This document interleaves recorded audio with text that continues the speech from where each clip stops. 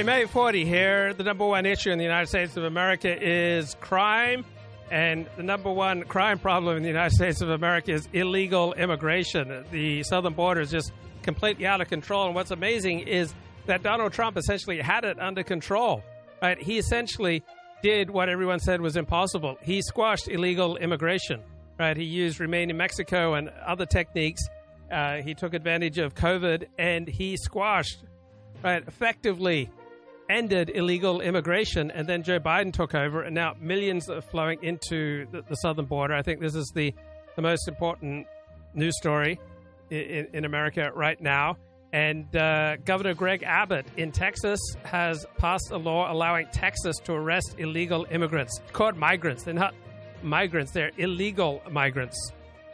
So it's now illegal in Texas. There's a state law, all right, that Texas police will be allowed to arrest those who are in the state illegally, right, people who don't have legal authorization. Right, it's not that they're undocumented and they've just forgotten their documents. They're in the country illegally, and now it's a crime in Texas, and I love it. This is the number one news story on the New York Times right now. So just by being the number one news story, I think is fantastic, right? And it feels good. It really feels good. It's so discouraging, the amount of illegal immigration going on in our country, and this just feels good. And looking at Fox News, they haven't even apparently mentioned this story in the last hour. So Tucker Carlson fought the good fight against illegal immigration, but rest of Fox pretty squishy with regard to illegal immigration. So there's a 1,254-mile border, right? And this is what you're wondering what Fox is talking about? Well, this is what Fox is talking about. It's just the sensational. 6 in the Senate Hart Building has previously hosted the 9/11 Commission hearings and confirmation hearings for Supreme Court Justice nominees Brett Kavanaugh and Sonia Sotomayor.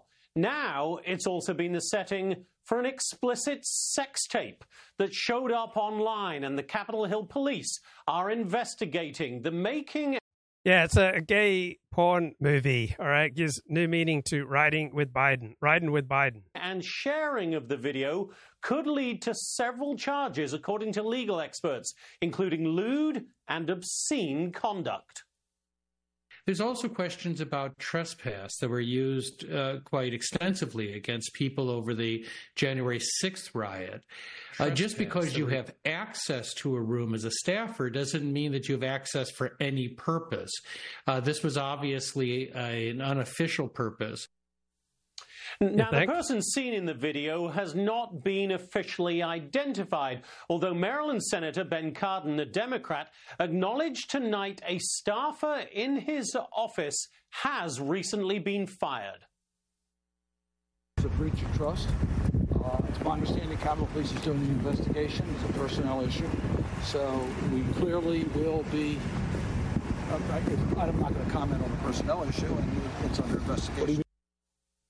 And the staffer to whom Senator Cardin was apparently referring wrote on LinkedIn, quote, "This has been a difficult time for me as I have been attacked for who I love to pursue a political agenda. While some of my actions in the past have shown poor judgment, I love my job and would never disrespect my workplace. Any attempts to characterize my actions otherwise are fabricated, and I will be exploring what legal options are available to me in these matters." Capitol Police say they will be conducting interviews, Kaylee, but as yet there has been no arrest. Right, this is the number one news story on Fox. The most important story is what's going on in Texas, all right? We've got renewed focus on illegal immigration. This may well reduce it, adds more disincentives to people to come to this country illegally, particularly through Texas. The governor of Texas says he thinks that this will reduce illegal immigration 50%, but even if it only reduces immigration by 5%, I mean, that would be fantastic. And looking at this, Fox still hasn't even touched it as I've just fast forward and skip through its last hour of coverage. Quite disappointing.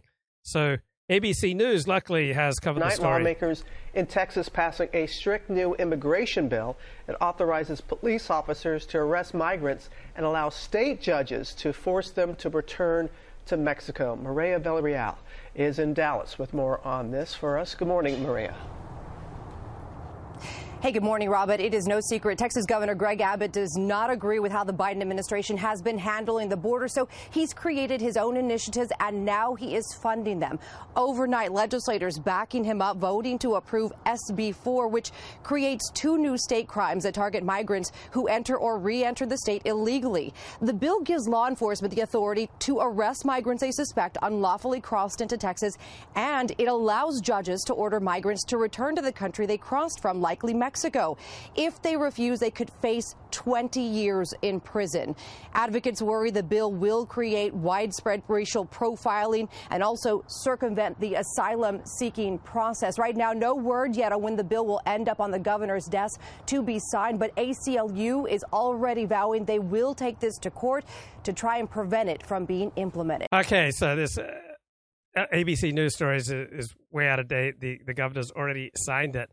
So this might be a path forward for Republican states to put up more barriers against illegal immigration. The Biden administration has no interest in doing the job, so maybe the states will do the job that the federal government can't do, not interested in doing, has other priorities than doing. So good for Texas, man. I mean, this is terrific. It's got a 1,254-mile border with Mexico. We've had this massive surge of illegal immigrants, and now this is the most direct step yet taken by Greg Abbott in challenging the Biden administration over federal immigration policy. Right? Biden's deliberate inaction has left Texas to fend for itself, says the governor, and the law takes effect in March, and it could create opportunity for the U.S. Supreme Court to revisit a 2012 case, Arizona versus the United States, that was narrowly decided in favor of the power of the federal government to set immigration policy. But the Biden administration has no interest in protecting our borders. So this is a good step forward. Now, it feels good. What feels good does not necessarily do good, and it's more important to do good than to feel good. But feeling good, maybe doing good here. All right, just making this the number one news story. And Greg Abbott says we expect a dramatic drop, over 50%, maybe 75%. The people coming over the border illegally will stop entering through the state of Texas. So good effort here by Greg Abbott. It's good to see just new things being tried to try to staunch this flood of illegal immigration. Now, the one downside is that we may miss out on a lot of excellence. Right? Our country might be deprived of the kind of excellence that we saw in response to the Uvalde school shooting. They're saying that he's possibly in the building on the... Shots fired! Get inside! Go, go, go! Shots fired inside the building! There was no question about it. It's gunfire. We need to get in there. In a special investigation with ProPublica and the Texas Tribune. In the immediate aftermath of the shooting, it was clear that something had gone terribly wrong. With first-hand accounts of the response. And honestly didn't think anybody was in there besides the gunman. The missteps. We couldn't find a way to work together. So has there been a command post set up, and if so, where's it at? That's a negative, sir. Chain of command is everything, and it was not there.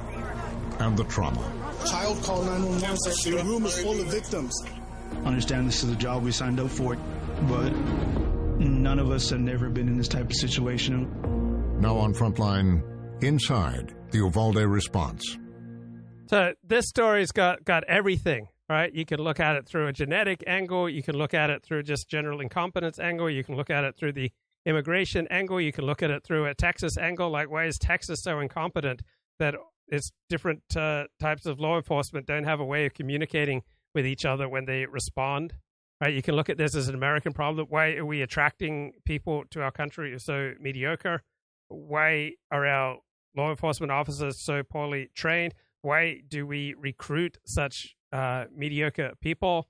Is this primarily genetic, primarily immigration? Is this primarily a Texas thing? Is this primarily a law enforcement problem? Is this primarily a cultural problem? What the heck? What's going on program here? Contains mature content, which may not be suitable for all audiences. Good to know. Discretion is advised. Okay, we'll be discreet here.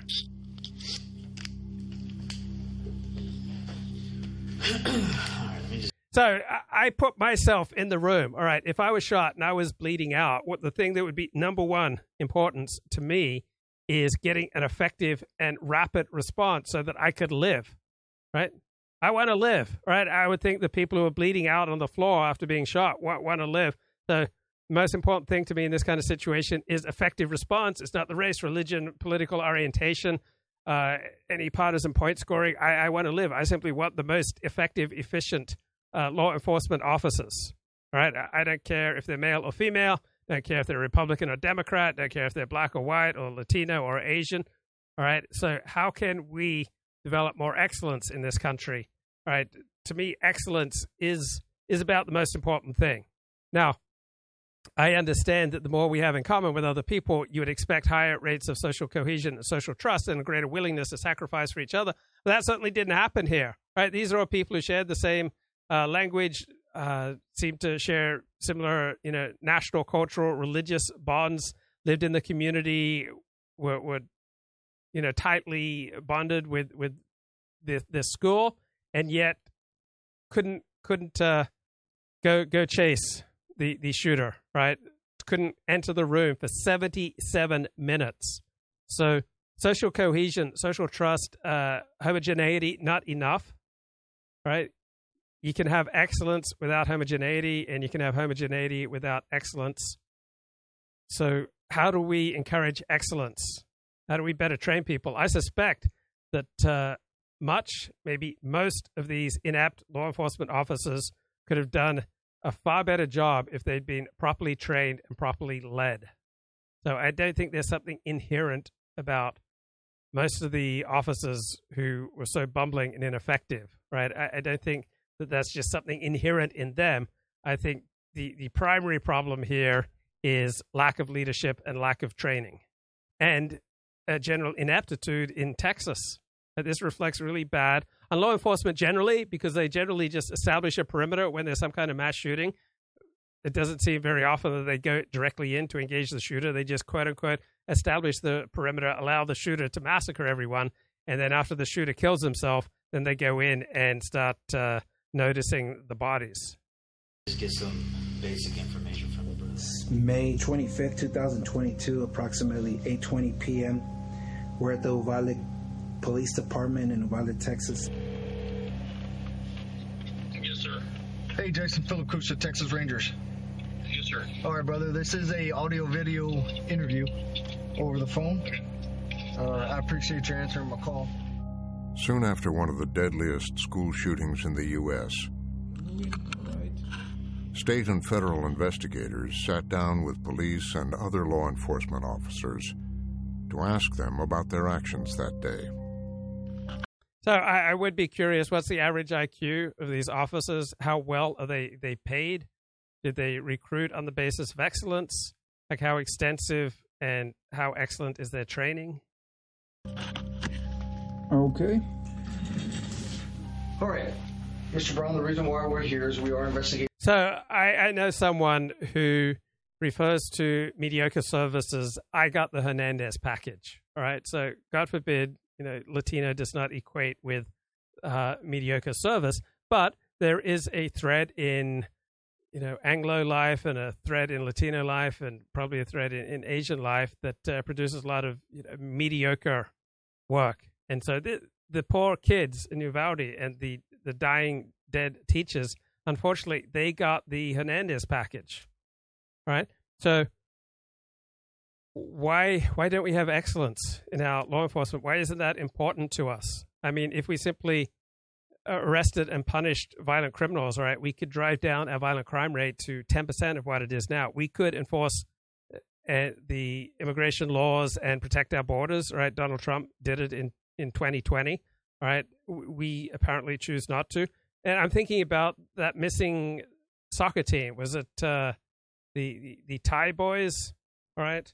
Missing soccer team that got rescued in a cave that got rescued, all right? And in Thailand, yeah. And they had that they used the elite Thai military, and the elite Thai military couldn't get it done. So Thailand is a country of approximately 80 million people, and they couldn't 72 million people, and they couldn't rescue their own kids. They had to fly in 2 divers from England to rescue their own kids.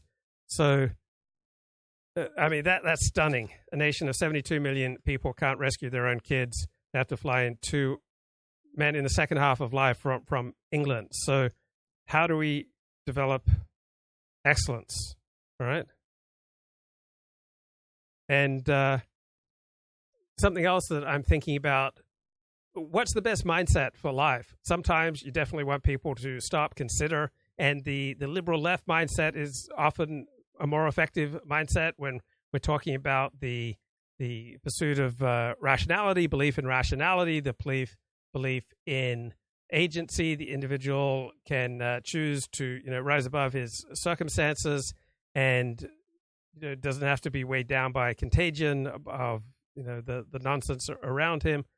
There's this reflexive attitude of the liberal left approach to life, all right, that you see dominating the professions. I'm sure that's very effective in some areas, but also in other areas of life, you want people just to charge in and act precognitively, that they react with disgust when kids and teachers are getting mowed down. You want people to just go in at times and get things done before weighing what's the most rational part. So sometimes precognitive functioning, just reacting on basic instinct, is best. So sometimes the liberal left, rational approach is best. Sometimes the more right-wing traditional reactive, coming from blood, soil, traditional allegiances, that's a more effective response. And given how homogeneous the law enforcement response is here, how are they so incoherent, so lacking in social trust, and so lacking in willingness to sacrifice for their own people, for their own flesh and blood, for their own kin and extended kin? The incident that occurred on Tuesday, the shooting at the Robb Elementary. Their statements were being gathered as part of the Texas Department of Public Safety's investigation into a chaotic response that took 77 minutes before officers stormed a classroom and killed the gunman. So are most of these law enforcement officers immigrants, children of immigrants? How are they here? Are they here legally? What did we do to allow this mediocrity? Did we encourage this? So generally speaking, Texas Latinos are much higher achieving than California Latinos because Texas has much less welfare available. Because California offers such generous welfare, it does not attract the same kind of hardworking, higher achieving Latinos that Florida and Texas get. Can you kind of just lead me through the events of that day? More than a year and a half later, the findings of the investigation have not been made public. So is the United States better off for these people being in the country, or are we worse off? I mean, are they bringing their problems with them? State prosecutors have said they plan to present the findings to a grand jury. So remember on 9/11, the different law enforcement and rescue responses couldn't talk to each other. Police couldn't talk to firefighters. It was an absolute mess. And much of that mess, the fault was the then mayor of New York City, Rudy Giuliani, who was adulated for his response to 9/11, but he hadn't adequately prepared for events like 9/11. And so we're now, 21 years after 9/11, and you still in Texas have this very law enforcement response where people can't even talk to each other because different branches of Texas law enforcement are not on the same radio frequency. Push record here. Okay, I see the numbers move. In reference to the incident that happened at Robb Elementary. And we just need to get your side as what you saw and what happened, okay? The Texas Tribune, ProPublica, and Frontline gained access to a trove of the investigative materials, including body cam footage, 911 calls, Peabody County 911, and hundreds of recorded interviews. And it's my understanding that you were working the day of the incident. Is that correct? These are the first-hand accounts of the officers who responded to the shooting at Robb Elementary. We'll go ahead and start this interview. Are there no standards? Can he just be fat? I mean, are there any standards whatsoever to be a policeman here? This is ridiculous. Like, what kind of self-respecting police force has people this fat? Agent Valdez, on that, do you remember that day, the 24th? Right. You set a standard, all right, for excellence, or you don't set a standard. And allowing police officers to be this slovenly, this fat, does not exactly inspire confidence, and it does not encourage excellence. 77 minutes it took before they went in. It was an unlocked door. Their excuse was, people killed. They wanted keys. 19 young students. The door was unlocked. The second deadliest school shooting in U.S. history. In the immediate aftermath of the shooting in Uvalde, officers were praised for how they'd responded. Law enforcement officials did what they do. They showed... Right, so instinctive support for the police, or instinctive support for our military, or instinctive support for our president is not necessarily the wisest response. Everybody benefits from accurate criticism. I do, you do, police do, military do, politicians do, religious leaders do, Jews do, blacks do, homosexuals, Anglos, Japanese, Chinese, right, Nicaraguan Americans, right, every group benefits from accurate criticism. Amazing courage by running toward gunfire. But quickly, a different story began to emerge. There were growing concerns today about how police responded to the deadly elementary school massacre in Uvalde, Texas. He managed to stay inside for an hour before... After the governor praised the response, and then it turned out that was almost the opposite that happened, we knew that we had to figure out what really occurred that day and ask questions about why it all went so wrong. Loemi Creel was an investigative reporter with ProPublica. Wait, all went so wrong. Isn't this really the norm for police responses to mass shootings? Don't police typically hang back, let the shooters massacre people, and then they only go in once the shooters commit suicide? I mean, tell me I'm wrong. Isn't this the norm? Police say, they're establishing the perimeter. In other words, they're too chicken to go in and engage the shooter. All right, they're going to let the shooter massacre the kids. And then when the shooter commits suicide, then the police move in. So is the Uvalde response really that different from our other police responses to school shootings? And the Texas Tribune. For over a year, she and a team of reporters have been analyzing the trove of evidence they obtained and writing about the breakdowns in the response. Breakdowns? Maybe this is deliberate police policy. They don't want to get hurt. They don't want to be inconvenienced. They just allow shooters to massacre kids, because this does seem to be the normal police response to school shootings. Let them massacre the kids, and we'll move in afterwards when it's safe. This is the first time we have ever received this amount of information for a mass shooting. Frankly, it's typically rare to get this for any kind of criminal case, but particularly for mass shootings, where that is often withheld for years if it's ever released publicly. What we did was line up the more than 24 body cams, go through it, try to identify officers, transcribe the body cameras, and then start pouring through the hundreds of hours of law enforcement interviews that are on this file. With a possible criminal case looming, most of the officers involved in the response have declined to talk publicly or to us. I mean, look at these guys. Do they look like our best and brightest? Do they look like they're in good cognitive and physical shape? About what happened. But we were able to review the accounts that almost 150 of them gave to investigators. Okay, let's talk to Elliot Blatt. Blatt, I'm so sorry that I ran you off yesterday, bro. What's going down? Bro, you call and check me, bro. I am so sorry. That's not like me. I know where I stand in the great chain of being, bro. You're number one in my heart, bro. It was a little brush with reality, bro. I had to do some reflecting. So anyway, I got over it though.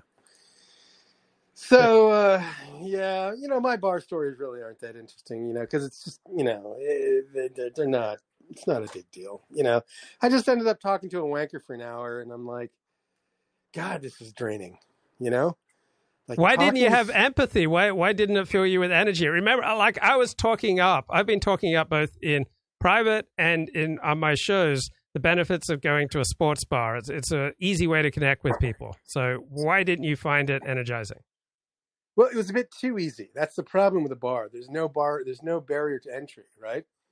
And like, you look around the bar. This is like a Sunday afternoon, and they've got bowls out of free food, And what is the food? Donuts. Entire donuts that you can just reach in and grab and stuff in your mouth, Like a semi-stale donut. It was so depressing to watch. And then you look at all these characters at the bar, and very few of whom seem to be strangers to the donut, bro. It wasn't nice eye candy in the old bar, bro. Hard to watch. But you had an opportunity for like genuine like human connection. It sounds like. So tell me more about that. Well, it's not genuine. It's sort of partial human connection. It's sort of very superficial human connection, because it's all mediated through the context of watching the game and, hooting and hollering at the appropriate time and offering your commentary on the game and all this kind of stuff. And then in betwixt all of that, there's these little personal anecdotes that you share with each other. But they're not deep subjects, bro. It's not the JQ. It's not Kaufman's. It's not the weighty matters of our time, bro. I mean, I talk about hero systems and Osama bin Laden and Gaza, and I've had fantastic conversations in bars. Really? Yeah. Well, are you going to these high IQ Orthodox Jewish bars or what? No, these are dive bars, bro. But when I walk in, I elevate the place. No, I'm sure you look like we're really out of place. I bet you're very uncomfortable in a bar, bro. No offense. It's just not your scene, bro. So you go up to the bar and order some beef organ capsules? I tip generously. I just drink water and hang out and schmooze. Yeah. Well, that's cool. That's cool. So you've done it twice. You've done it twice in the last month. Is that right? 2-3 times? Yeah, I did it yesterday, in fact. I went to watch the 49ers game. And it was the Cardinals, and the Cardinals really aren't much of a team, so the bar wasn't nearly as full. And so it was just kind of a lackluster affair, because by the third quarter, it was more or less a fait accompli. I left at the third quarter because San Francisco took this insurmountable lead, and I didn't need to see the last quarter. But I did chit-chat with the bartender, which was, which is an interesting experience because, a bartender's sort of kind of paid to be friendly to you, Yeah. He's paid to be interested in whatever bullshit you come up with.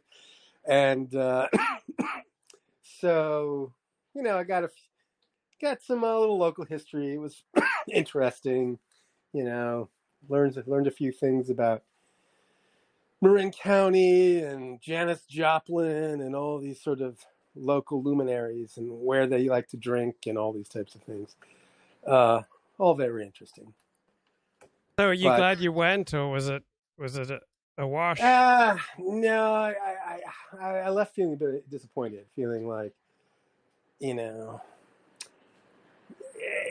I didn't feel bad coming out of there. I just didn't feel elevated either. I just felt sort of a neutral experience. Not much to talk about, bro. And you've done it several times, and so I was pushing it. Like, I think blokes, if you're lacking human connection, go to a sports bar. It's an easy way to get connected, but it hasn't been working out for you. No, I mean, perhaps I'm choosing the wrong bar. I do like the ambiance of this bar. It's a tiki bar. You know what a tiki bar is? Yes, Polynesian themed. Yeah, exactly. Coconut drinks, umbrellas, maraschino cherries. It's kind of a campy thing, but it's amusing, So I actually kind of like that aspect. And I kind of wish there were more people. There were more people that didn't seem like such losers. They just seemed like dejected losers in this bar. And that sort of posture that people have when they're dejected, it's sort of infectious. It's sort of negatively infectious. Yeah. Do you find that to be true? I mean, the way people look and the way people carry themselves, sort of, it has an impact on you, Yeah. There's a lot of people just kind of ambling around the city with their slumped posture and looking filthy and, dressed in hospital gowns and smoking cigarettes and wheelchairs. And it's just like a little bit here and there is one thing, but if it's sort of like, it seems to be like the norm now. And I don't know, it puts me down and it makes me disinclined to leave the house. Maybe a different bar, bro, where the cool kids hang out. But there are the bars, but I don't know. They all seem to have the same vibration, more or less. Maybe a bathhouse. That's the alternative. Good Schwitz. Yeah, in San Francisco. Sure to be clean and wholesome, I am inclined. I need sort of like a hot tub. I'm really achy these days. I'd like to take a hot tub, but I need to find like the most, heterosexual environment. Bathhouse, yeah. What are the most heterosexual bathhouses in San Francisco? We should just lay that out there. I used to be a member of the JCC in San Francisco. Okay. Because it was known for having the cleanest pool in the city. It wasn't, unfortunately, for me to get connected to my Semitic roots. It was just because of the clean pool. But the problem was any of these public swimming facilities, anytime I go to them, I get the most tenacious, disgusting athlete's feet every time I go. And I just can't bear it. It's just, it just kills it for me. Do you ever suffer from athlete's feet? No, never. You never have? But isn't it the spray or ointment? There is spray and ointment. And it does sort of work, but it's just weird to have to do it all the time, It's like, it's a really toxic chemical. It's like, I can't be happy until I completely douse my feet in toxic chemicals. It's just, I got sick of it, man. It's such a petty thing, but it just makes me so afraid of the public in general. Like, put it this way. So I did go out to eat tonight. I've been working a lot lately, and I didn't have time to cook tonight. So I went out to this Thai restaurant.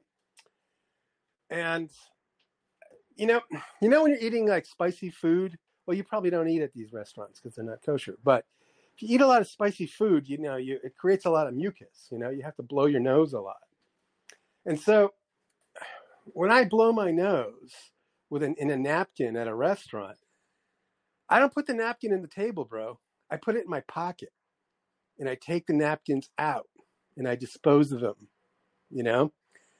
I don't put them back on the table so that the waitress has to, like, pick up my snotty napkin, And I realized that I'm really, like, rare in that respect. I don't think many people, like, have that sort of germ phobia that I have. I'm very germ conscious. And I not only take care of my own germ exposure, but I take care of the germ exposure of others because I care. I care. That's beautiful, man. Thanks, I'm proud of you. You're making the world a better place. Is there a neighborhood watch in your community? Maybe you should join a neighborhood watch. Well, there's sort of a proto neighborhood watch that exists next door. Yeah. But I got nuked from next door. Sorry. So, but it was only 2 weeks. It's only 2 weeks, so I'm in my second week of suspension. Okay. I thought I was completely hosed, but it's only 2 weeks. And the circumstances are a little bit amusing, but it was all kicked off by the fact that, I told you about the term bipping, right? You know what bipping is? Yeah. So the CVS, the pharmacy nearby, got bipped in a rather dramatic way because they drove their car, bam, right through the front windscreen, went through the plate glass window. That's how they broke in. They just smashed the front of the store and went in and just did a bunch of looting. And this kind of really shocked people because this type of activity usually is not in my particular neighborhood. And so there's a lot of discussion on Nextdoor about it. And there's this woman who identifies as a Satanist and a socialist, and she was just going on and on about how we imprison too many people, and it's really our fault for being so harsh and not loving our cops, that we love our cops and our law enforcement too much. And so I went in and made the opposite case, that in fact we don't love our cops and law enforcement quite enough, and that the real problem is that we're bringing in a lot of low IQ, violence-prone individuals. And I told this to Claire. I was on Claire's show yesterday. I told this to Claire, but in my commentary, I used the word tard, T-A-R-D, not retard, but tard, T-A-R-D, thinking, well, they wouldn't be able to get me on the retard charge, right? I thought I could dodge the retard charge. Yeah. So, but in fact, I think those two are treated as synonyms, and I think that's what pushed me over the edge and got me nuked. So it was a learning experience, bro. I mean, you're handling it with grace. Oh, you can tell, huh? Yeah. So I don't know. Is it raining down there? It's raining up here. It's a little bit on and off. It's kind of dismal. When it rains here, it's just so dreary. I need the sun like it's like I need to breathe. I really need the sun beaming down on me to feel good. So I'm feeling down, bro. It's chemical though. But I'm not going to go running to some sort of, medical doctor and just have them load me up with a bunch of pharmaceuticals, bro. I'm just going to grin and bear it. You know what I'm saying? You see through the BS, man. I mean, you may be miserable. Your life may not be working, but at least you see through the BS, unlike those people who are happy and effective, but they're all, medicalized with, pharmaceuticals. You're a man. You stand on your own 2 feet. You don't take pharmaceuticals. I'm not afraid of my real feelings, bro. I just feel them. Exactly. I feel them and I embrace them and I accept them as part of life, dude. I am so grateful for Adderall now that when I go off it, I mean, I am just not nearly as coherent. It really increases the quality of my life to be on Adderall, because I just so clearly understand it now. When I go off it, I just start switching from topic to topic. I mean, I think once I get my proper dose of Adderall, I'm just going to do shows that have only one topic for like 3 hours. Well, instead of skipping around 7 different topics over 55 minutes. So you're going to go in depth, huh? Yeah, I'm just going to be coherent, cohesive. The full Rogan. The full Rogan. Yes. Yeah.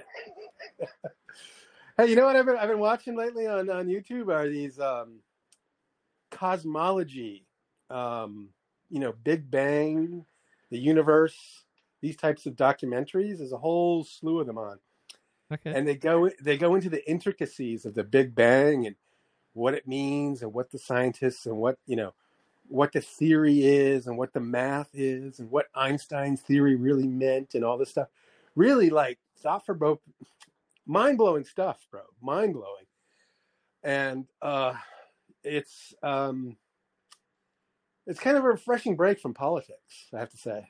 So, I mean, I'm not really intrinsically interested in this topic, but it's always accompanied by these really spectacular cosmic, intergalactic visuals that are just very soothing to look at, And so, and I think it's produced by the BBC or from Oxford. And there's probably a dozen or 2 dozen of them. And It's so interesting. Like, you know, I don't know how much science you did in school, but like, remember the atom and you had the nucleus and the nucleus with the protons and the neutrons and the electrons. But I had to cut up atoms in my science class. You had to cut them up? Yeah. What? I had to dissect atoms in my science class. Well, yeah, but there's like 61 different particles inside the nucleus of an atom. Right? It's so like amazing. And it's like none of them have any mass. And there's like the strong nuclear force, the weak nuclear force. It's all this big brain stuff, but you don't have to do all that tedious reading, bro. You just get to sit there and listen and watch. It's like, it's a charmed existence I have. Have you been watching season 2 of Reacher? It's so good. It's on Amazon Prime. No, I have no entertainment outside of YouTube, bro. Not even The Crown? No. The final season, bro. Season 6. I don't know. See, I'm not on Adderall, bro. I get to go to bed at night. I get to go to sleep. You ever try that, Luke? How many hours a night do you sleep, dude? The same. I probably average about 5, but when I get into deficit, I can have, you know, probably 8 or 9 at times. It hurts me to hear that, bro. Hurts me to hear that. How much sleep do you get a night? Minimum 8. Minimum 8. Wow. More like 9 or 10. But I do wake up in the middle of the night here and there, which is unpleasant. But do you watch Frasier when you wake up and have some crystal crystal light? No, none of that junk for me. But I'm serious. I've been joking around here, but I'm serious. Sleeping is where you do the deep repair, both physically and mentally. And I get that done in a bathhouse, bro. No, bro. No. And then I can skip on the sleep. You see through the bullshit. You see the bullshit. You just think Adderall is going to fix all your problems. You see right through it all. But I'm serious, dude. And it's not just the physical repair. It's the mental repair, the refreshment, the spiritual refreshment you get from a proper night's sleep.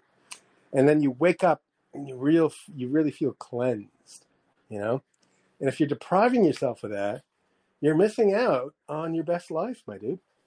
And you're not going to live as long as you should. Yeah. No, you're right. I should get more sleep. Word to wise. Get yourself a proper bed. Get off the floor. You know, just adopt the normie path, bro. Just the middle way. Just moderation and evenness. What you want to do, Luke, is you want to aim for just a few degrees above boring. I like it. You know what I'm saying? It's the natural. It's like imagine you were like living in like a medieval village, you know, and you had very little low expectations. I mean, at least I've successfully created a show that's just one notch above boring. That's right. There's so many exciting live streams out there, but no, I keep mine just one notch above boring. Yeah. Yes. You want to ratchet down. I don't pander like Ethan Ralph and Richard Spencer and Nick Fuentes and, you know, with their exciting live streams. I just keep mine just one notch above boring. Sometimes one notch below boring. Yeah, just like background music, you know, kind of like an elevator. Did you enjoy my lecture on the epistemology of populism yesterday? Did you find that stimulating? I did, but I didn't retain much. That's the problem with this big brain stuff, bro. It just it doesn't really take root anymore the way it used to. It's not as compelling as the JQ. The JQ debates were just intrinsically, you know, dramatic and captivating and, you know, memorable.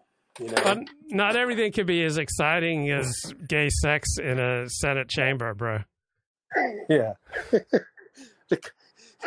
It's just, you know, the cottaging jokes are just off the charts. But just, can you imagine being like in Omaha and you pick up the paper, you know, you're at your little country diner and you pick up the paper and you get your scrambled eggs and your toast You pop open the newspaper, just looking at cottaging in the Senate chamber.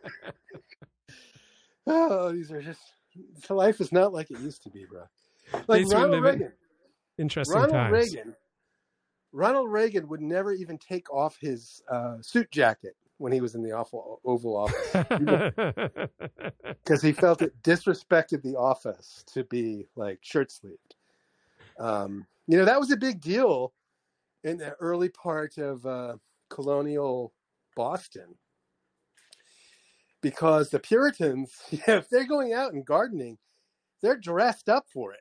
They got a full, they got a suit and tie on, basically. And this one writer, I forgot his name, he was decrying that his neighbors, it might have been from Germany, it might have been from Italy or something, but they were out working in the garden in their shirt sleeves. And he was scandalized by this. I wonder what he'd think about a guy opening up his buttocks in the Senate chamber and recording it. Yeah. It's a different world. So anyway, I grew up in New England, and I've sort of kind of imbibed that sort of Puritan ethic, so it's sort of in me, sort of. And so I'm just very easily scandalized. But God, that was incredible. Yeah, I don't know, bro. It's different times. It's hard to feel optimistic. It does feel like there's some sort of, Sodom and Gomorrah type prophecy unfolding here. Certainly Sodom. Strong in the sodomy.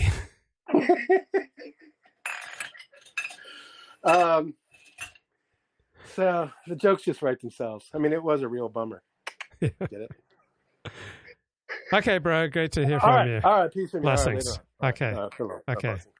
Okay. I want to get back to this documentary on Uvalde. Law enforcement officers who responded, they spoke openly about what happened that day, including voicing their own fears, their concerns, and their regrets. And we realized by going through it that perhaps we could piece together some of what happened that day. We do have some questions, and we kind of want to clarify some things that happened yesterday. Sure. Why would you want an obese police chief? I mean, is that really inspiring of confidence? Talking about ex-Chief Pete Arredondo here, who so brilliantly failed to lead in the Uvalde shooting response. So let's just start with how your day started yesterday. Uvalde School District Police Chief Pete Arredondo was interviewed the day after the shooting. He would later be heavily criticized for his handling of the response. Y'all bear with me because this is probably one of the first times I'm telling the entire story. I'm trying to think as I'm going. It wasn't noon yet, I know that, but it's probably not far from noon. At 11:28 a.m., surveillance footage from behind the school shows a truck driving into a ditch. A teacher calls 911. Uvalde County 911. Yes, there was just an accident right there behind Rob's school. Behind Rob's school? They ran into the ditch. What how many vehicles? It's a pickup. It's one truck. It's a pickup truck. Two witnesses approach the vehicle, and the driver starts shooting. Oh my God, they're running. I don't know why. Oh my God, he has to die. The dispatcher calls for police to respond. If I can have you around to 715 Old Carrizo Road, have a one-vehicle accident, white pickup truck crashing. So if the police response is going to be this cowardly and this inefficient and this ineffective and this mediocre, why wouldn't you own weapons, right? Why wouldn't you be part of some kind of neighborhood response, neighborhood watch? Why wouldn't you make plans to support your friends and, come to each other's aid? Have a caller advising male subject has a gun. We advise shots fired. I heard the word gunshot. I didn't quite catch the whole transmission. Obviously, you grab your keys and start running out the door to get to your unit. And then I heard Rob's school. I remember got off. We have to carry two radios because we have school or campus radio, communicate with the campuses, and then we have police radio. Unfortunately, I don't have holsters for those. They got my way. I threw them, and obviously I'm running at this point. In addition to not having a radio, Chief Arredondo did not have a body camera. This is footage from other officers arriving around the same time. Uvalde Police Staff Sergeant Eduardo Canales was also among the first to respond. So I stop, I get out, and I'm kind of like blindfolded. Okay, I don't see the accident. I don't see no accident. However, I hear. So these guys leave kids and teachers bleeding out on the floor for 77 minutes before they finally enter the room where the shooter is. A bunch of people yelling, "He went in the building." Still not thinking this is a active shooter. I'm thinking, okay, those are 1050. This guy has a gun, a Glock, maybe, I don't know. And he ran to school trying to get away from law enforcement, trying to run on the grounds. It still hasn't hit me that this guy was actually there, an active shooter. He arrived on the scene with Lieutenant Javier Martinez. I mean, this guy must weigh over 250 pounds. Really? This is who you have for your police? I had no idea what I was walking into. We actually thought we were going to an accident scene where what I thought was an accident and they're shooting at each other. Road rage. Yep. I mean, there are absolutely no standards for police. You can be morbidly obese and a police officer here. That was my first thought.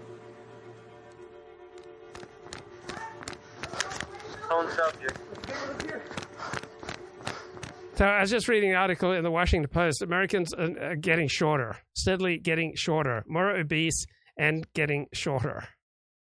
Arriving with Chief Arredondo was Uvalde Police Sergeant Daniel Coronado.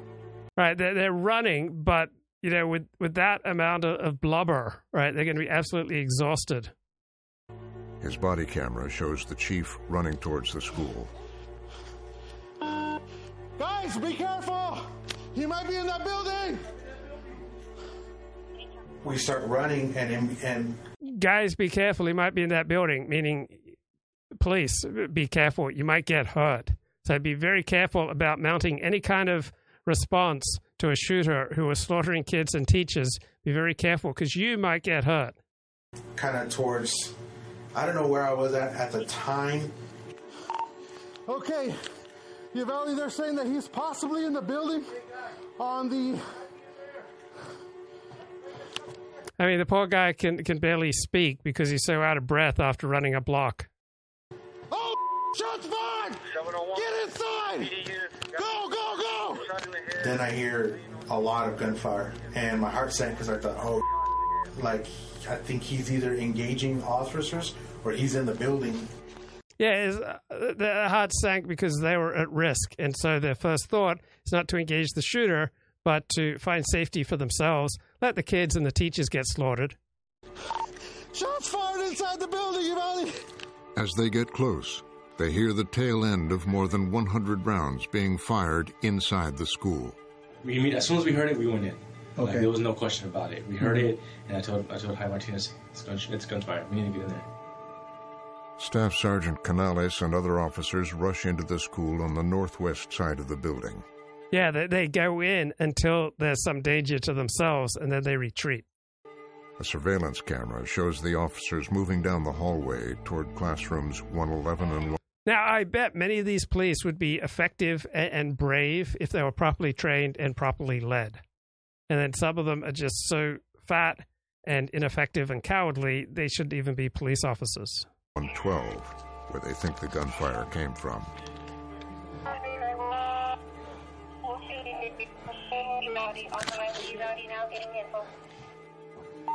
Watch that door, watch that door. Within seconds, Chief Arredondo, Sergeant Coronado, and other officers enter the school at the opposite end of the hall. This is their own community, all right? These are school district cops, all right? These are their kids, their spouses who are teachers, all right? These are their own kith and kin. And yet, you know, look at how ineffective and cowardly they are. I mean, just imagine if they were asked to try to rescue or save or be of service to people who were different from them. I mean, they're too cowardly to even mount a response for their own kith and kin. Just imagine how awful they'd be if they were asked to mount a response for outsiders. I mean, this is the kind of mediocrity that I expect from Latin American and Mexican police responses. And now we've imported that into the U.S.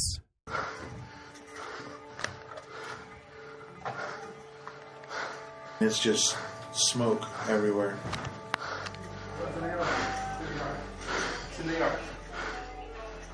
The officers recognize it's an AR-15 style rifle. I was like, okay, well, this is it. I mean, we're probably going to get hit because it's like the way he was shooting was probably going to take all of us out. I looked over and I glanced and I could see the bullet holes all through the walls. I remember the window, and I remember it was pitch black in there. Okay. Like, I could not see inside that. So if you want a safe, cushy job, maybe you shouldn't be a police officer. This is the job you signed up for. Right? This is the pledge you took. Right? This is the training that you received. This is why you get the privilege of carrying a gun and arresting people, because you're expected to run towards danger and terminate danger. Right? And if that's not for you, then go be an insurance agent. That room was pitch black.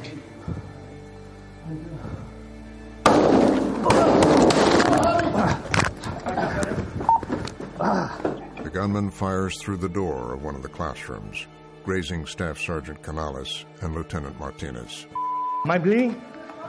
Am I bleeding? Am I bleeding? You know who's bleeding? Right, 17 kids and a couple of teachers. They're bleeding. They're bleeding out, bro. Feeling like blood or something. I was like, what? I was like, shot? What's going on? Mm-hmm. And Javier was like, hey, I feel like, so we both kind of retreat back a little bit towards where we were fairly injured. Mm-hmm. And we kind of turned around and we were just like, I didn't know if this guy was going to come out.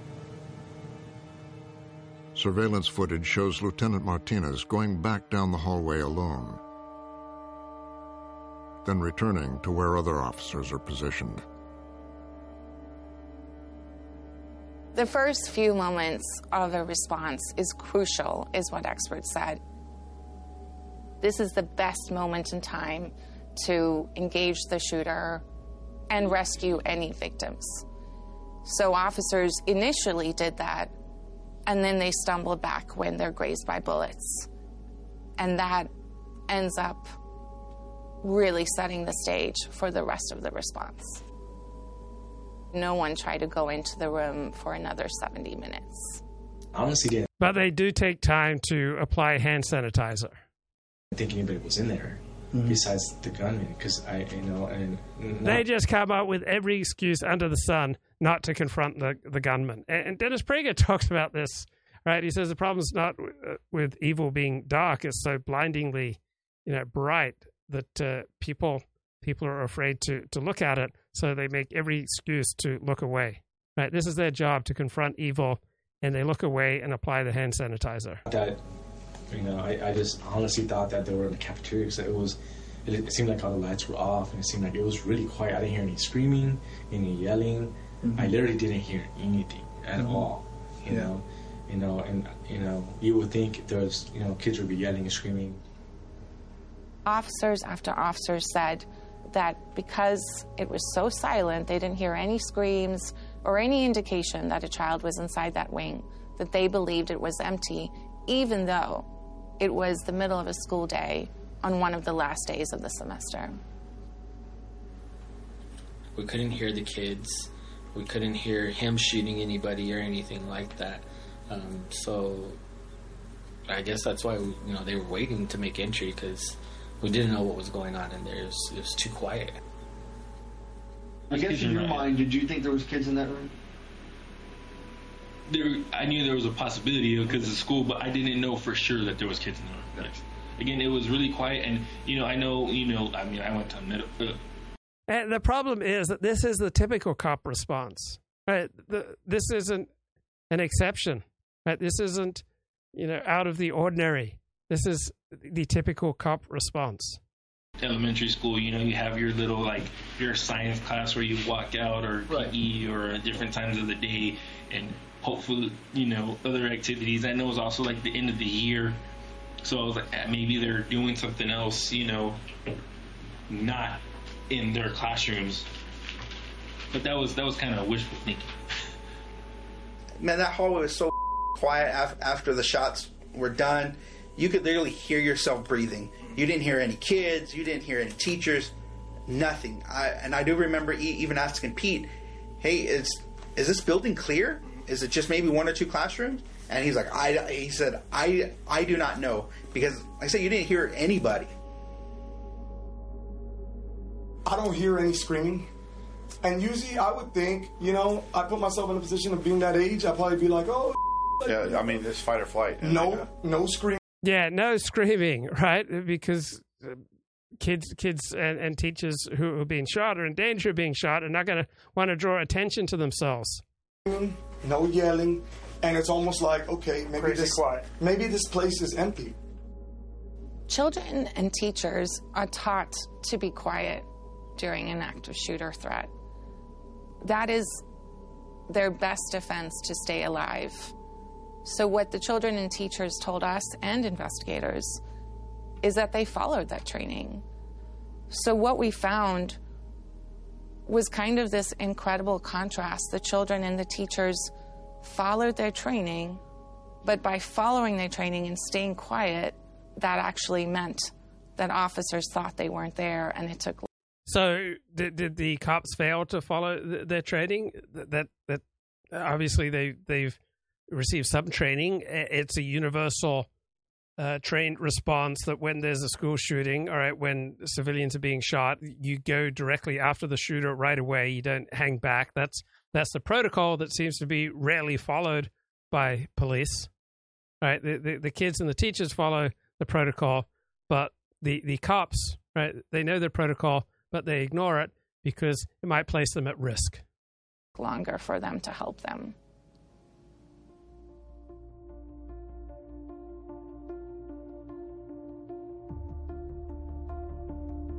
After the burst of gunfire from rooms 111 and 112, Sergeant Coronado tries to let other first responders know what is going on. So I'm like trying to get on my radio, and there's no radio connection inside the building. So I'm like, and I know there's more guys. All right, so this is on Texas, all right? The radios don't work. They can't talk to each other. They're inadequately trained. They're inadequately led. The cops are a bunch of, pathetic incompetence, all right? Some of them, I think, with effective training and leadership would be good at their job. But this is primarily on Texas and its various law enforcement agencies that they fail to lead and fail to instruct and fail to train people to be competent. Guys coming. So I run back outside and start getting on the radio. I start trying to give directions of where to get everyone posted up. Stay right there, guys. Be contained in this office. Okay, guys. Right, they have to go out there to prevent the parents from going in to rescue their own kids, right? The cops are too chicken to go in and rescue the kids, but they are very brave in stopping the parents from going in to rescue their own kids. He's inside this building. We have him contained. Oh. An officer. Oh, great news. They have him contained. Wonderful, wonderful job, guys. You have him contained. Very impressive. Says the subject is contained. Coronado announces it over the radio. You believe he's barricaded in one of the offices. Messed up, is still shooting. Contained and barricaded. What those two words convey to the other officers who are arriving at the scene is that the gunman likely is inside a room alone without. Right, so if you're going to have a considered rational response, all right, it is rational to try to save your own skin. Right, what you want here is the more instinctive response of either training or just decency or righteousness or outrage to perhaps supersede the self-interested how do I stay safe and avoid doing my job tendency. Any victims.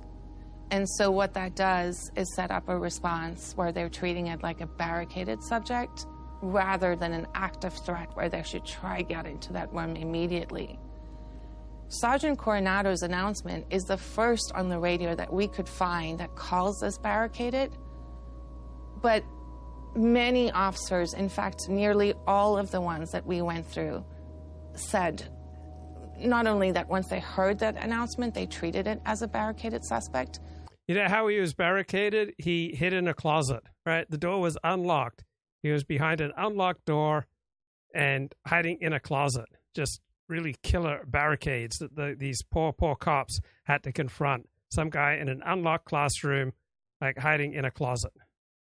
But also when they arrived at the school, they continued treating it that way, despite mounting indicators that this was not. Right, because this was the way to reduce the risk to themselves. This gave them more and more excuses to avoid confronting the shooter and just to allow the shooter to massacre the kids and the teachers, and then allow the kids and the teachers to bleed out, and they get to save their own skins. The case. At what point did it say, okay, stop, barricaded subject, not active shooter? Because that's big, right? Mm-hmm. Well, to be honest with you, like I said, I mean, I don't know where that came out of. You know what I mean? Mm-hmm. You're just reacting to what you're dealing with. So a guy shows up, and his wife is one of the teachers who's under threat, and he doesn't even go in to confront the shooter. And this is their own kith and kin. This is their extended family. Right? This is people they know and you presume love, and they are completely unwilling to do their job to protect. With at that moment in time, there's no distinct determination. Like, okay, now it's a barricaded subject. I mean, when you have someone barricaded, in an unlocked classroom, right? A door that's unlocked, that's the barricade, and hiding in a closet. That's the extent of the barricade. But it's enough for all these cops to go, oh, barricaded subject, we better pause and think things through and let the kids and the teachers bleed out.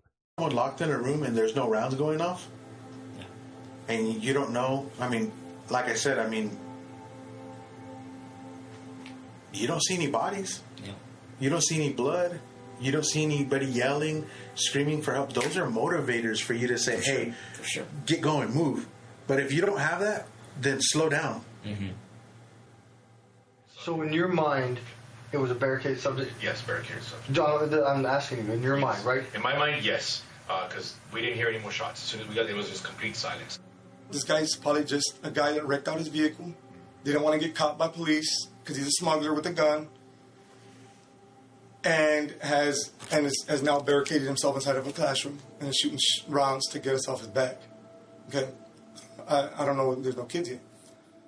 And at the point that the shot stopped, I think it was more like you would treat like a barricaded person because you don't know what. They would just come up with endless excuses to avoid doing their job, to avoid any danger.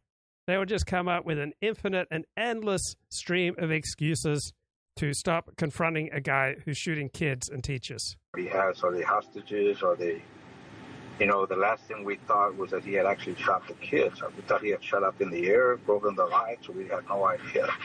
Right. Yeah, it was stunning to them that perhaps a guy who goes into a school and starts shooting, that he might have shot kids. Like, who would have thought that a guy rushes into a school and starts shooting? Who would have thought that possibly he might be shooting kids? What was behind those doors?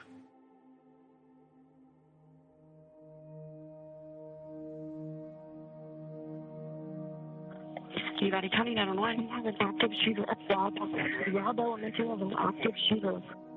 At 7 minutes into the standoff, a teacher down the hall from the gunman calls 911. I don't have a visual, but I could hear gunshots outside of my classroom. You could still hear gunshots inside the building and the building.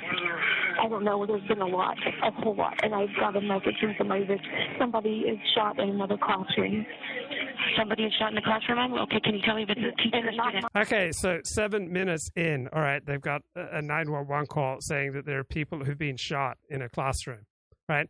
And the police wait another 70 minutes before going in, right? 7 minutes in, they know that someone's been shot in a classroom, but they wait another 70 minutes before going in because this guy's barricaded behind an unlocked door. Mine and another one. I'm sorry, what? Another classroom. I don't know. Please hurry. Okay, ma'am, what room number? Can you tell me what room number? I'm in room 102. Okay, so it's going to be a classroom? I don't know where he's at right now.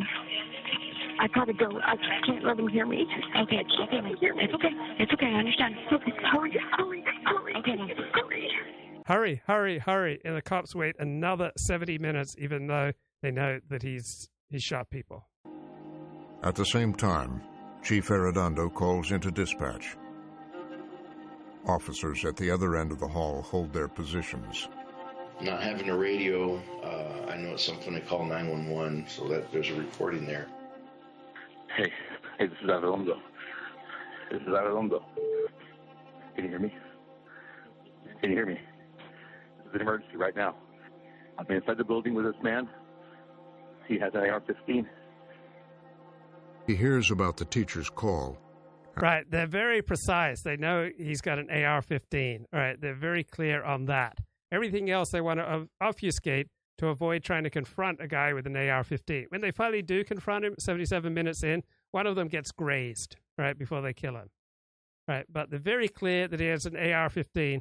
Aside from that, they just live in all these made-up fantasies about why they should not take action and just let the kids and the teachers bleed out. And that the gunman likely shot a person in one of the classrooms. Is the teacher with him in the classroom? She's in another classroom. So the chief here, all right, about 7, 8, 10 minutes into this, he's notified that the gunman has shot people. And then he waits another 70 minutes before confronting the shooter. Room 102, there's another person possibly shot across from her. They're not sure. Okay, so we have him in the room. He's at AR-15. He's shot a lot. He's in a room. He hasn't come out yet. We're surrounded, but I don't have a radio with me. So you let all the units know he's going to be in room. Okay, so the shooter's in one of the rooms. What room number, Pete? Yes, he's going to be in room 9, 10, 11, 12. He's either in room 111 or 112. A call goes out for more units to respond. 401 stated he's got the shooter in room 111 or 112. He's going to be armed with a rifle. Repeat, armed with a rifle. He's requesting for SWAT by the funeral home south of the building. But from the footage and audio we've reviewed, no one is told that someone has been shot. Chief Arredondo, he doesn't, according to what we have obtained in body camera footage and call logs, seem to convey that information to anyone else. Right, he knows that people are being shot, but he doesn't convey that to anyone else because that might be awkward. That might be discomforting for them. This is the first indication that now someone is injured. The chief was not asked about this in his interview with investigators, and he didn't respond to our request for comment. A few moments before the 911 call from the teacher, on the other end of the hall from Chief Arredondo, one of the officers says that the gunman is inside his wife's classroom. Right, for 70 minutes, he stands outside his wife's classroom. Right, doesn't go in to try to protect his wife, protect the kids. He just stands around for 70 minutes. His own wife is in the classroom, and he doesn't take action. The officers try to confirm that classes are in session. Right, they'll do anything to avoid confronting this guy. They would want to confirm the theory of relativity, all right? They would want to confirm if the primary cause of inflation is excessive growth in the money supply. They would want to confirm the Big Bang, right? They'll confirm anything if it allows them to avoid confronting a dangerous man with a gun who's slaughtering children. See if the class is in there right now or if they're somewhere else. Again, if you did this in the classroom. Right, his own wife is in there, and he waits 70 minutes. His own wife is right there, and he knows that she's in a classroom with a killer, with a shooter, his own wife, and he does nothing. This police response is absolutely pathetic. Right, that'll do it for now. An amazing PBS Frontline special inside the Uvalde response. Check it out. It's on YouTube. Take care. Bye-bye.